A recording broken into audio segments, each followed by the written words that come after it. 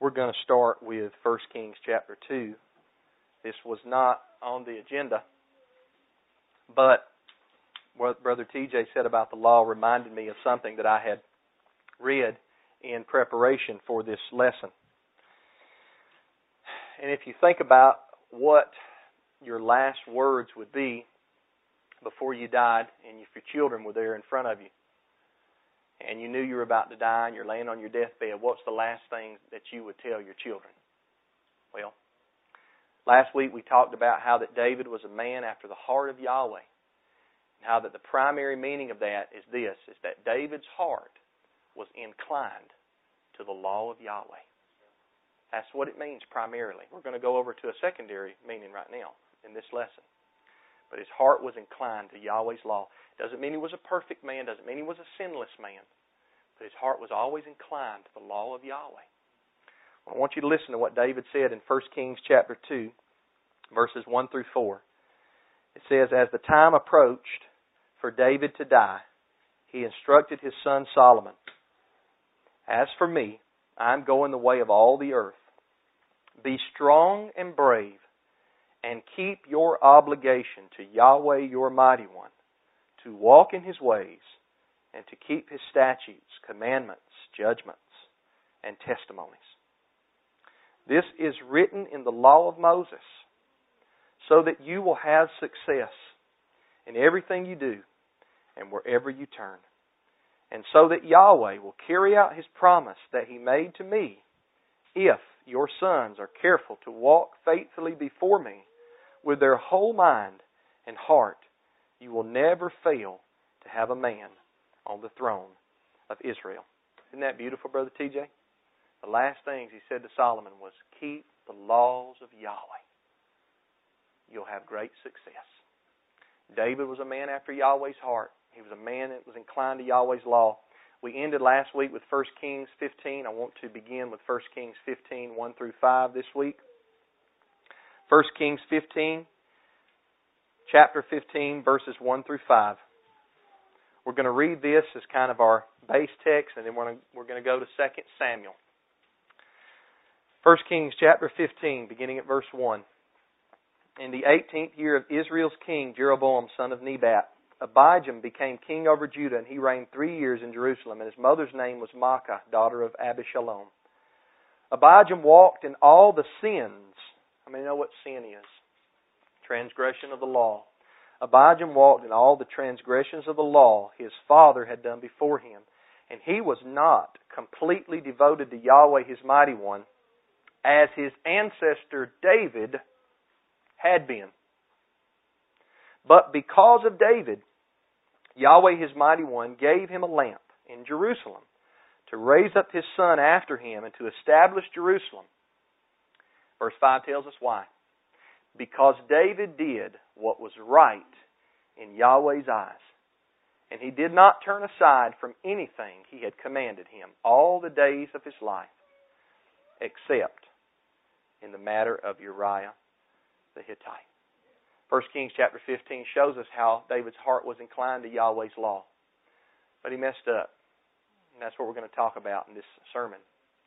Let's look at 2 Samuel chapter 11 and chapter 12. I'm going to do a lot of reading tonight. I'm going to interject some. I think most of it's self-explanatory. I don't want to interject where Yahweh's Word speaks plainly. But we're going to talk about a second aspect of David being a man after Yahweh's heart. And that is, his heart was so inclined to Yahweh's law that in the moments where he disobeyed Yahweh, he was a man of humility, admitting his sin, and he was a man of repentance. And Yahweh loves it. When we end tonight, you're going to see that Yahweh, that's what He wants. Yahweh wants humility from us and repentance from us. That's what He wants.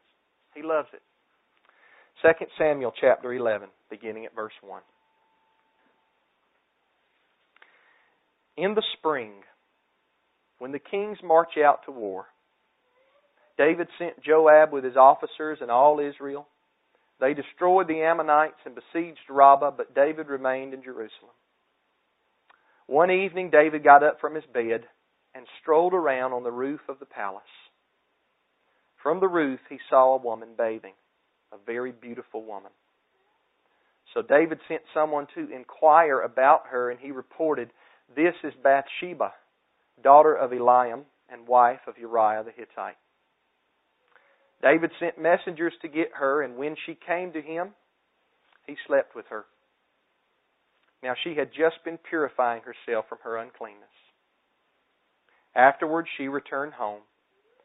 The woman conceived and sent word to inform David, "I am pregnant."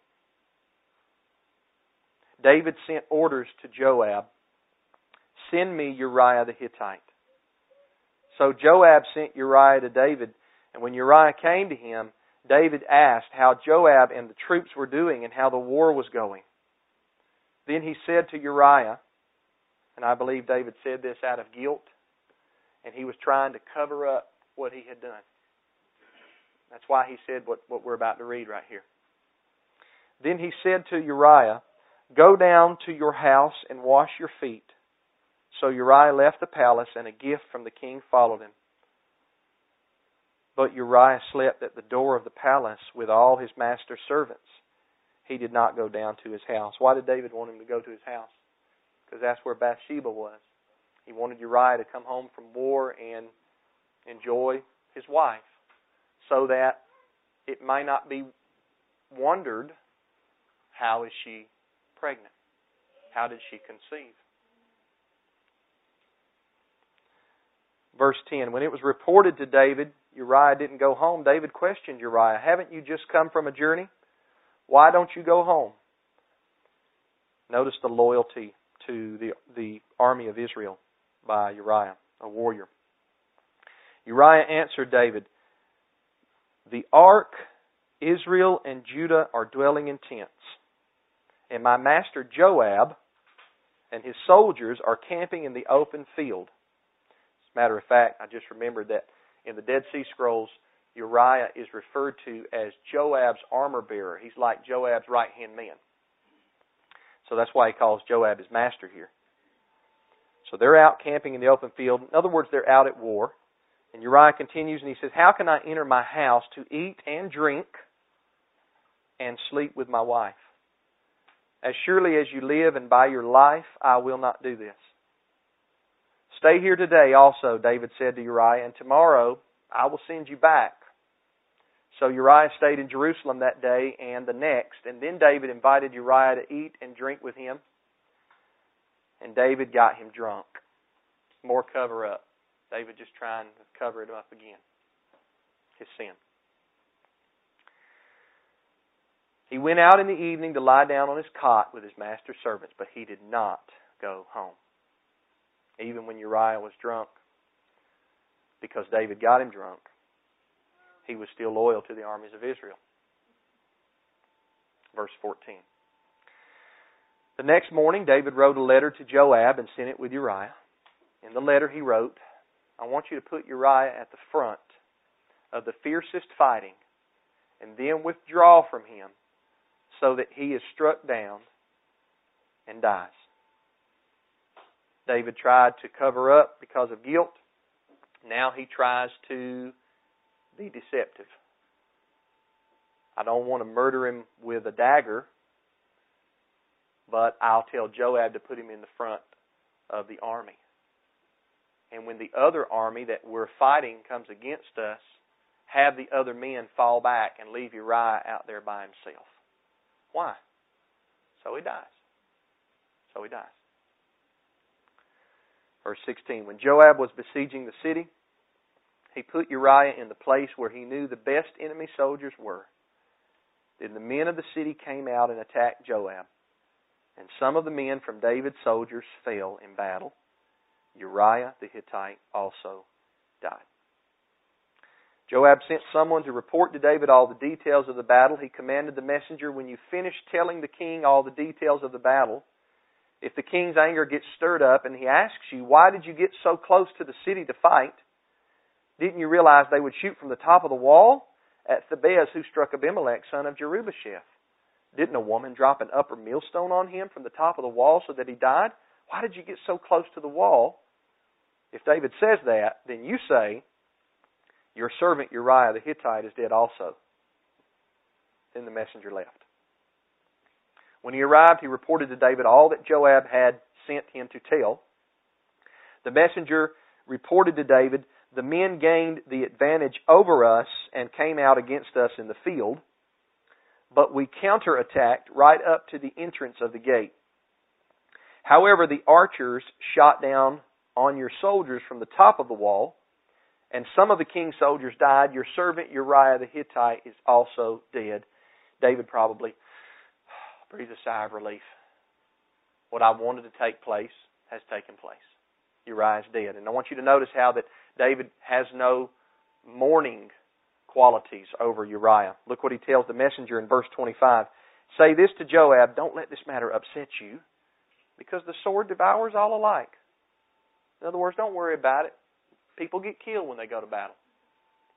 Trying to cover it up some more. Intensify your fight against the city and demolish it. Encourage him. David's devious plan worked. Verse 26. When Uriah's wife heard that her husband, Uriah, had died, she mourned for him. And when the time of mourning ended, David had her brought to his house. She became his wife and bore him a son. However, Yahweh considered what David had done to be evil. Chapter 12.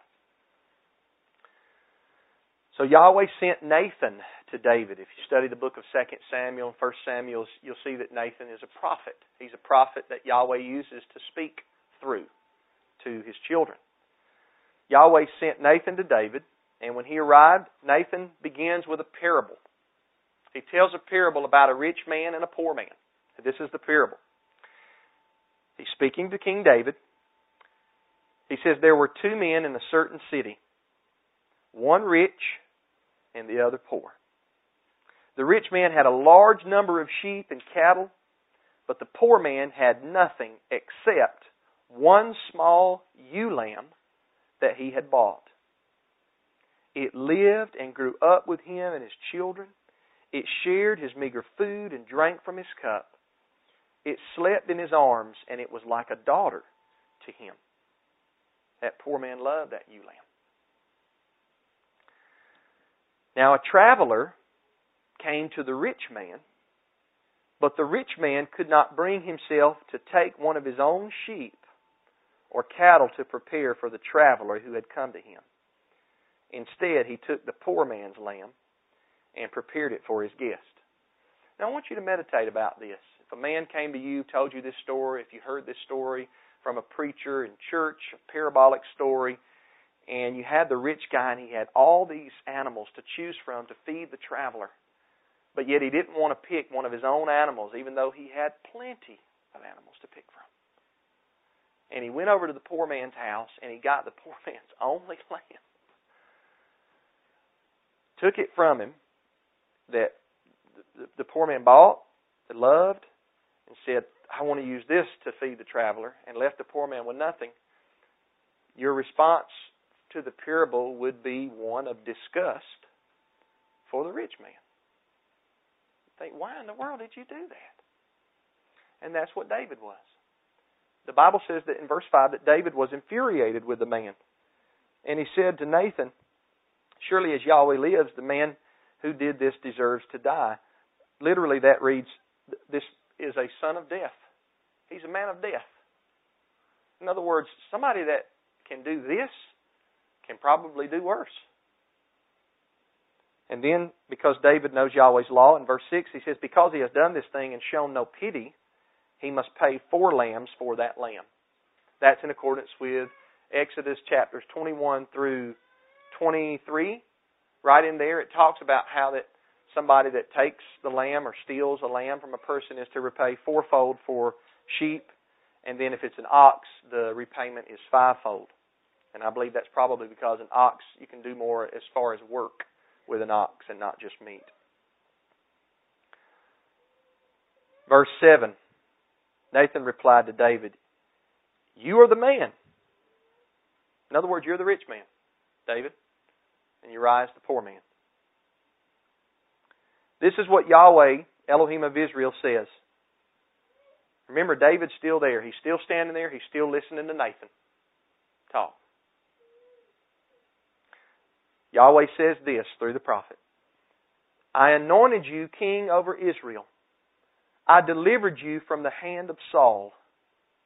I gave your master's house to you and your master's wives into your arms.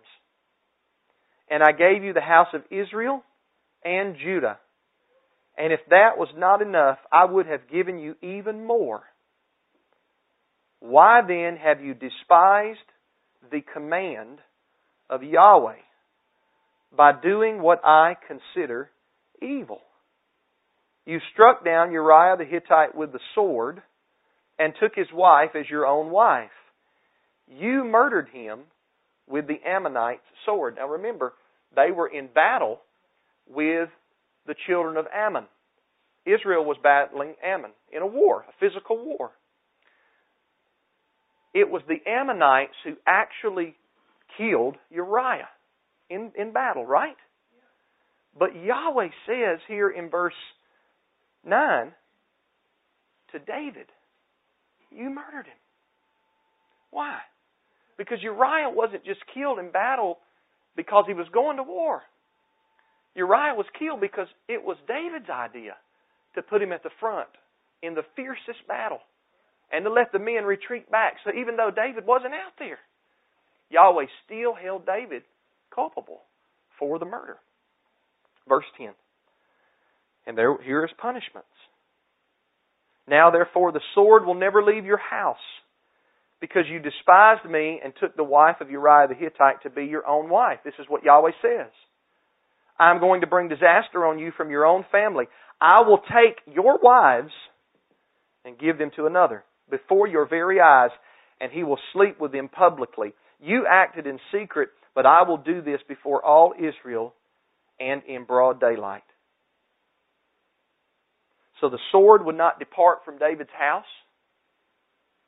We're going to see, we won't see all of this in detail, but you can read through 2 Samuel and through 1 Kings, and you can see that 4 of David's sons died prematurely. David was blessed with a son that Yahweh loved. His name was Solomon. He was a great man. Wasn't a flawless man. None of us are. But Yahweh did love Solomon. Solomon actually had another name. He was known by 2 names. We commonly call him Solomon, but the prophet Nathan gave him the name Jedediah. And I think about Billy and Alyssa's boy when I say that. And the name Jedediah means the beloved of Yahweh. The prophet gave Solomon that name. So not only would the sword never cease from David's home, but Yahweh said, I'm going to take your wives, and another man is going to sleep with your wives. And it won't be done in secret. It'll be done out in the open. You know who this other man was? It's one of David's sons, named Absalom. King David had some family problems. That's okay. We all have family problems. Don't think bad on King David. We all have our problems. Verse 13. David responded to Nathan, I have sinned against Yahweh. I have sinned against Yahweh. No excuses.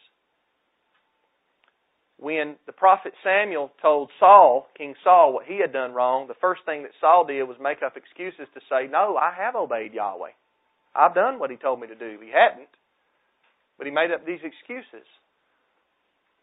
But I like to think, based upon what we're going to read next in the Psalms, I like to think that when Nathan was talking to David, David began to shed tears, began to get what we call the lump in the stomach. Because all along David knew what he was doing was evil in Yahweh's sight. But he let his flesh get the better of him. Brothers and sisters, don't throw people away because sometimes they let the flesh get the better of them. King David was a mighty man. Mighty Israelite king. Yahweh loved King David. Yahweh does have favorites. King David's one of them. He's going to have a high position in the kingdom. But David was sorry for his sin. He told Nathan, he said, I've sinned against Yahweh. Verse 13, the last part of verse 13. Then Nathan replied to David, Yahweh has taken away your sin. You will not die. So Yahweh forgave David for his transgression and said, you're not going to die. But how many realize that even though Yahweh can forgive us of our sins, there are still natural consequences to our sins? Have you ever sinned against Yahweh and then truly repented to Him? Asked for forgiveness, repented, fought and strived not to commit that sin again, but yet you still have bad things happen in your life. It doesn't mean that Yahweh hasn't forgiven you of your sin. It just means there's consequences, natural consequences to sin. When we sin, it doesn't just affect us. When I choose, if Matthew chooses to despise Yahweh's law, which is what David did, Nathan said he treated Yahweh with such contempt, which means he despised Yahweh, abhorred Yahweh, looked down upon Yahweh in that matter. If I choose to despise Yahweh's law and sin in a moment, Yahweh may forgive me when I repent, if I repent. But that doesn't mean that sin and its ramifications, its effects, just go away. Doesn't mean that. When we sin, it doesn't just affect us personally. When I sin, it affects my wife, it affects my children, it affects this church, it affects everybody that I come into contact with on a daily basis. Listen, sin doesn't love you. It hates you. The adversary and the enemy, he doesn't want anything but to see you fail. He keeps no promises that he says. He hates you. He wants to see you not make it to the kingdom of heaven. But sin looks real pleasurable for a season. It does. It looks real pleasurable for a season. And it is, for a season, for a time. Sin is pleasurable. But over periods of time, the way of a sinner, a practicing sinner, is very difficult. It's very hard. Life won't be good for you if you practice sin. It won't be good. You'll have problem after problem after problem after problem. And you say, well, Brother Matthew, I asked Yahweh to forgive me and I really did repent. Doesn't mean the problems go away. Doesn't mean Yahweh doesn't love you. But it doesn't mean the problems go away. The sword would never leave David's house. And Yahweh would take his wives and let another man sleep with them in public because of what David did. 4 of his sons died, and his wives were slept with by another man. David said, I've sinned. Nathan said, Yahweh's taken your sin away, you won't die. Verse 14, here's another ramification, another consequence. However, because you treated Yahweh with such contempt, look up that word contempt, it means to despise Yahweh, to scorn Yahweh, to abhor Yahweh. Because you've treated Yahweh with such contempt in this matter, the son born to you will die. Remember, Bathsheba became pregnant the night that David slept with her. Yahweh said that son is going to have to die because of something that you did. Notice David's sin didn't just affect himself. It affected that son. Son never got to grow up. He died at age 7 days, actually. Let's read it. Verse 15, then Nathan went home. Yahweh struck the baby that Uriah's wife had borne to David, and he became ill. David pleaded with Elohim for the boy. He fasted, went home, and spent the night lying on the ground. The elders of his house stood beside him to get him up from the ground. But he was unwilling and would not eat anything with them. On the 7th day, the baby died. But David's servants were afraid to tell him the baby was dead. They said, look, while the baby was alive, we spoke to him and he wouldn't listen to us. So how can we tell him the baby is dead? He may do something desperate. When David saw that his servants were whispering to each other, he guessed that the baby was dead. So he asked his servants, is the baby dead? He is dead, they replied. Then David got up from the ground. He washed, anointed himself, changed his clothes, went to Yahweh's house, and worshipped. Then he went home and requested something to eat. So they served him food, and he ate. His servants asked him, "What did you just do? While the baby was alive, you fasted and wept. But when he died, you got up and ate food." He answered, "While the baby was alive, I fasted and wept because I thought, who knows, Yahweh might be gracious to me and let him live." I had this thought last night. You know, grace is always one-sided. If you're ever deserving of something, it doesn't mean that it's given to you by grace. It means that you earned it. When a worker works for his boss for wages, that's wages earned. Grace is always one-sided. And David said, perhaps Yahweh might let him live. So I fasted. When we fall into sin, like King David, one of the ways that we can show Yahweh that we are truly sorrowful for what we have done against Him, because all sin is ultimately an affront against the Creator of the universe, because He gives the law. One of the ways we can show Yahweh that we're really sorrowful is to fast. In the Bible, and when I say fast, literally the word fast means to cover the hand over the mouth. Not eat. Not drink. David did it for 7 days. Why? Because he really was sorry for what he had done. He was. David was a man of repentance. A man of humility. He messed up and he knew it. But he was sorry. He thought maybe Yahweh will be gracious. Verse 23. But now that he is dead, why should I fast? Can I bring him back again? I will go to him, but he will never return to me. Let's take our Bibles and turn to Hebrews chapter 12. We read that and we think, the sword is never going to depart from David's house. 4 of his sons died, if we know the Bible. So we turn to Hebrews chapter 12. Yahweh was going to take his wives and let some other man, his own son, Absalom, sleep with his wives in the daylight, in public, where people could see it happening. This is the king of Israel we're talking about. 40 years he reigned over the nation of Israel. Why did Yahweh do all this to David? In the natural, we might think it's because Yahweh's disposition changed towards David, and maybe Yahweh didn't love David anymore. Maybe Yahweh hated David. But in the spiritual or in the real, the reason that Yahweh did that to David was because he loved him. Yahweh disciplines those that He loves. Yahweh whoops those that He loves. Hebrews chapter 12, verse 5. And you have forgotten the exhortation that addresses you as sons.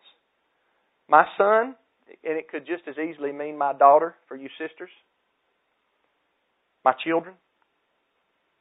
Do not take Yahweh's discipline lightly.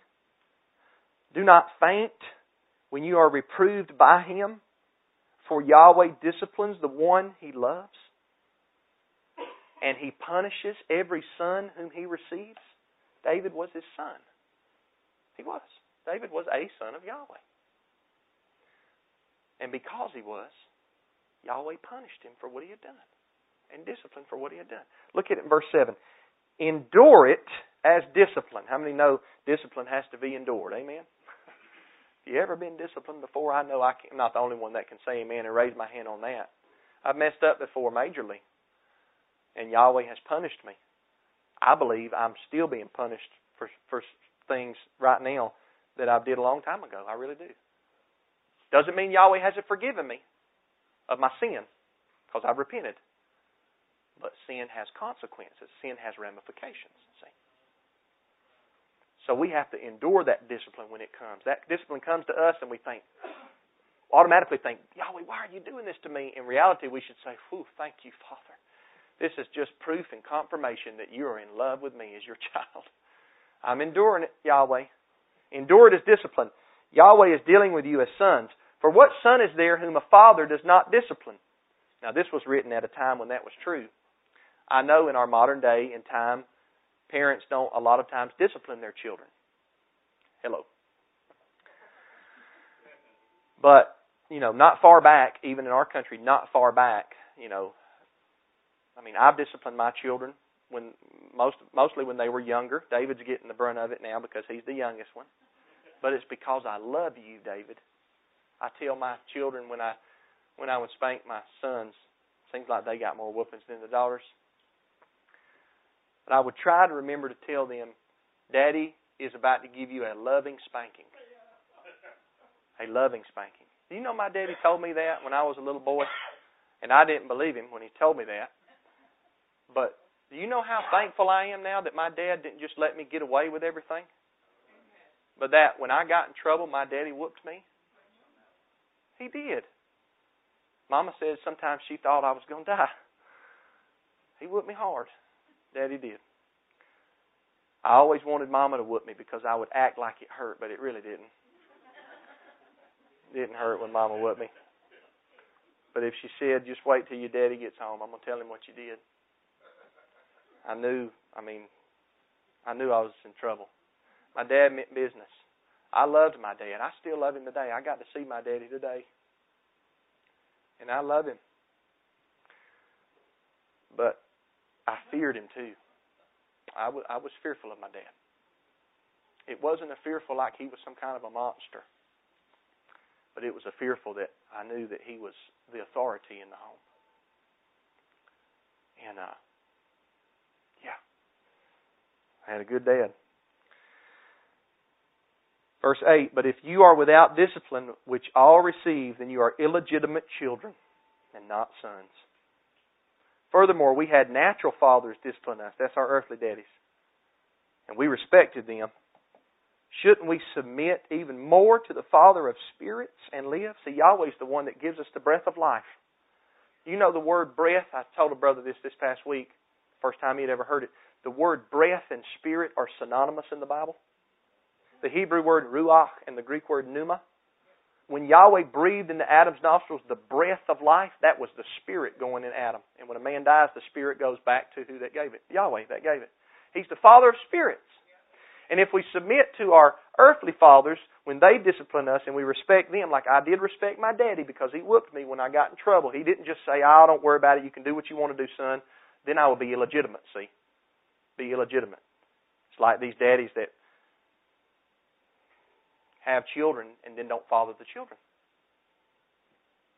That's not a real father. See? Yahweh says if we submitted to our earthly fathers, how much more to the Father of spirits, the Father of our breath of life. Hallelujah. Verse 10, for they disciplined us for a short time based on what seemed good to them, but He does it for our benefit so that we may share in His holiness. Yahweh's discipline produces holiness. People talk about sanctification. Justification, sanctification. Okay? Sanctification is the process whereby we become more holy. See, if a person's really born from above, born of the Spirit, they won't be a flawless person, but they will. The older they get, they'll get closer and closer to Yahweh.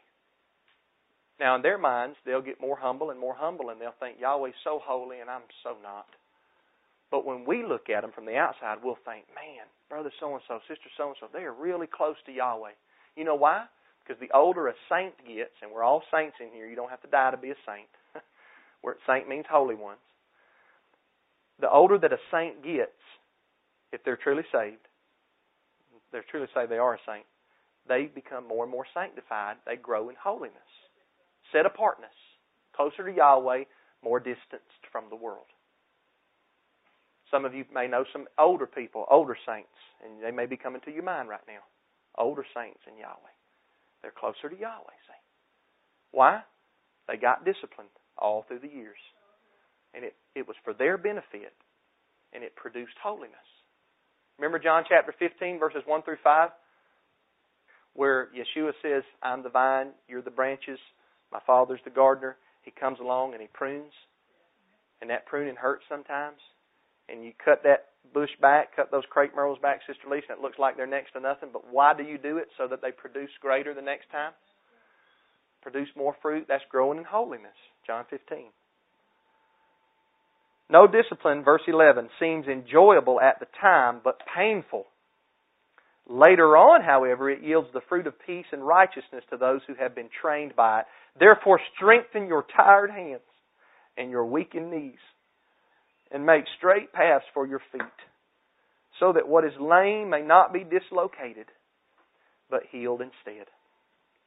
Psalm chapter 51, last verse.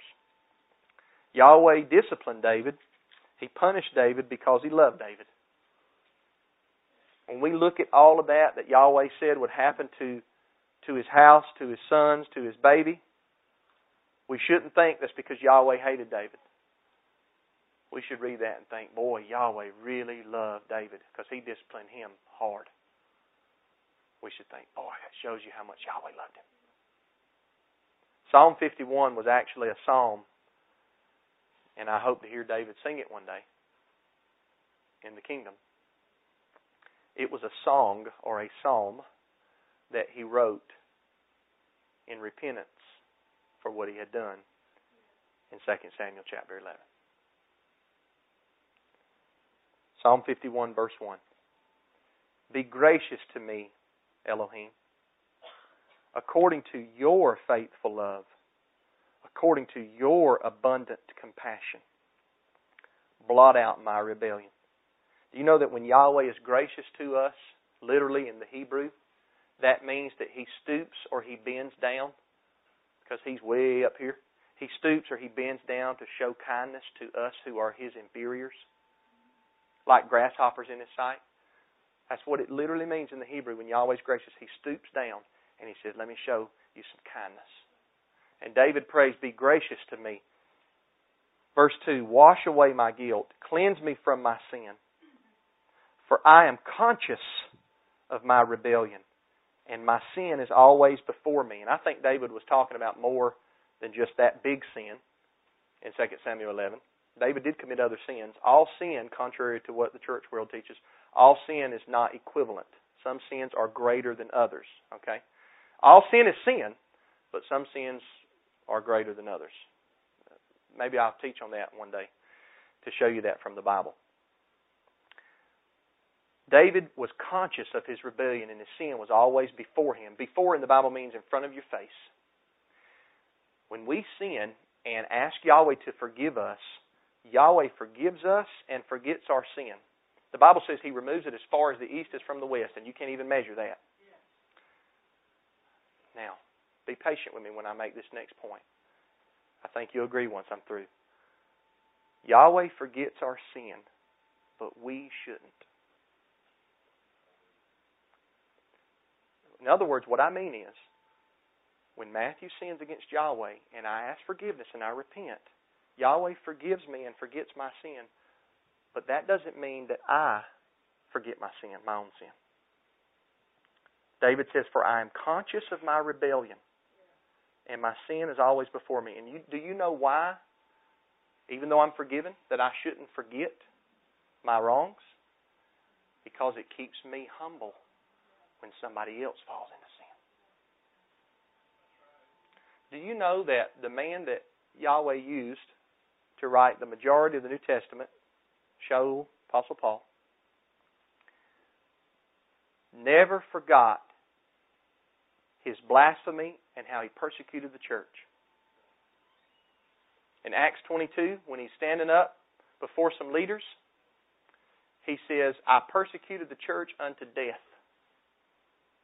In 1 Corinthians 15, verse 9, he says, I'm not worthy to be called an apostle because I persecuted the church. It always stayed on his mind. I personally believe, I can't prove this, I personally believe that that was the thorn in Paul's flesh.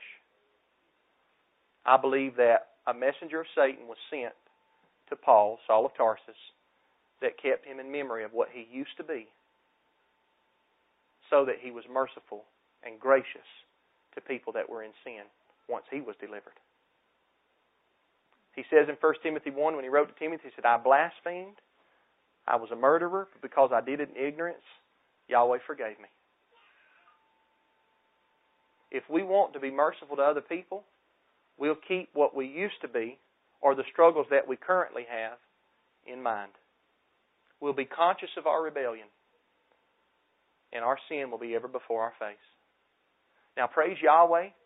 I'm thankful that although I'm not where I need to be, I'm thankful that I'm not where I once was. Amen? But when my brother or my sister or my friend falls into sin, one of the things that helps me help them is to remember, that was me. That was me. So I don't need to blow up. I don't need to jump all over them. I need to help them up out of the dirt. And instead of kick them or stab them in the back, brush the dirt off their back, give them a hug and say, I'm here to help you through this repentance, through this time of your life. Amen. Verse 4, David says, against you, you alone, I have sinned. That does not mean that he did not sin against anyone else, but it means that all sin is ultimately an affront to the lawgiver. And that's what David is talking about. I've done this evil in your sight. You are right when you pass sentence. You are blameless when you judge. Indeed, I was guilty when I was born. I was sinful when my mother conceived me. Young's literal translation reads, in iniquity I have been brought forth. In sin doth my mother conceive me. There's been all kinds of different thoughts about what this passage might mean. Some people think that it might mean that David's mother was in sin when she had David. I don't think that fits the context. I think that David is saying sin permeates us from an early age. I didn't have to teach any of my 5 children to sin. I do have to teach them to obey Yahweh's law, though. But sin permeates us from an early age. I think that's all David was saying. David was saying, look, I'm so bad that this sin thing, this sin problem I have, it's been with me for a long time. This is a prayer of humility, brothers and sisters. This is a song of a repentant man. Verse 6, surely you desire integrity in the inner self, and you teach me wisdom deep within. Purify me with hyssop, and I will be clean. Wash me, and I will be whiter than snow. Verse 8, let me hear joy and gladness. Let the bones you have crushed rejoice. Sometimes Yahweh has to crush us to make us into what He needs us to be. Turn your face away from my sins and blot out all my guilt. Elohim, create a clean heart for me. Why does he ask Yahweh to create a clean heart for him? Because he can't create that heart by himself. Renew a steadfast spirit within me. Do not banish me from your presence or take your Holy Spirit from me. The Old Testament saints have the Holy Spirit, not just the New Testament saints. Restore the joy of your salvation to me. Notice it's your salvation, Yahweh's salvation. And give me a, King James says, a right spirit. Holman says a willing spirit. That's better from the Hebrew. Give me a willing spirit. Willing to do what? Willing to obey. Create a clean heart within me and give me a willing spirit, a spirit that wants to obey. I'm sorry, Yahweh, for what I did. I don't want to do it again. Give me a willing spirit. He says, then I will teach the rebellious your ways, and sinners will return to you. Notice that what David did not prohibit him from teaching Yahweh's law after he was forgiven. There's something about a man that can fall into sin and be forgiven that makes him a better teacher than before. And I believe why? It's because he's more merciful. And blessed are the merciful, for they shall be shown mercy. And James, the book of James says, if we don't show mercy, we won't receive any. Save me from the guilt of bloodshed, Elohim, the Elohim of my salvation, and my tongue will sing of your righteousness. Lord, open my lips, and my mouth will declare your praise.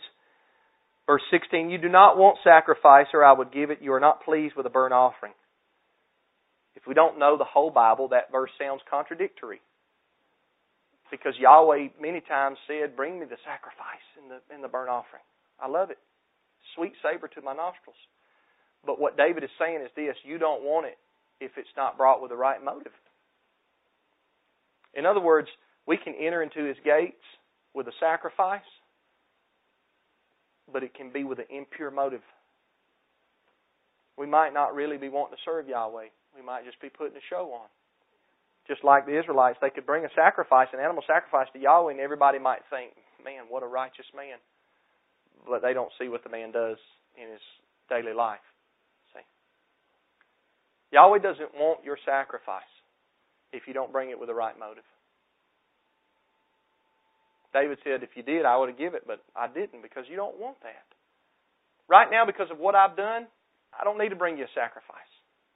Verse 17. I began this sermon talking about how that Yahweh loves humility. This is it.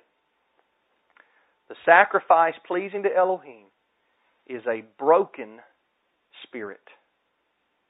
Elohim, you will not despise a broken and a humbled heart. I remember sometimes when I was a little boy, Mama used to say something like this. It looks like your spirit's broke, son.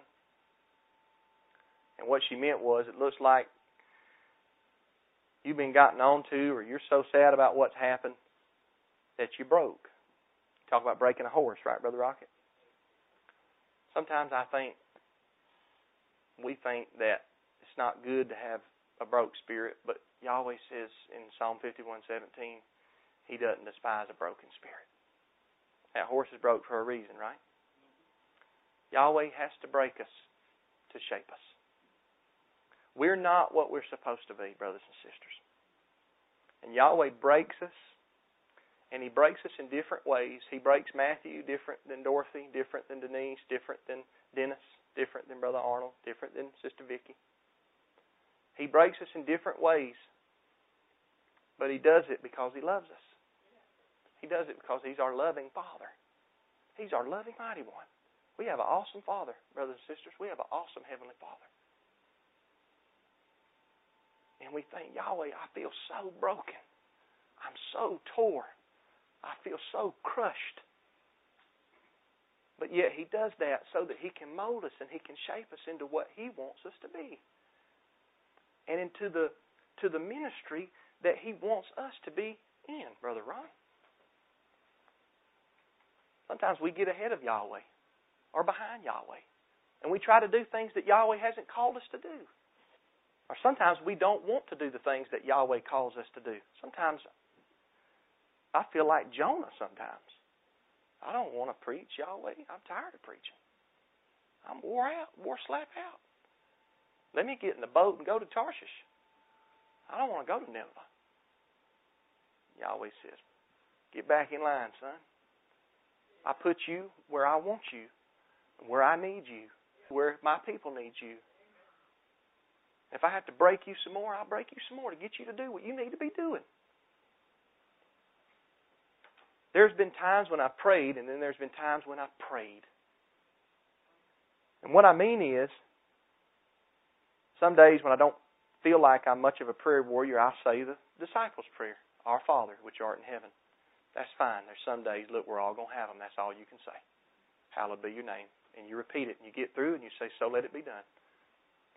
There's other times I pray where I have been so broken,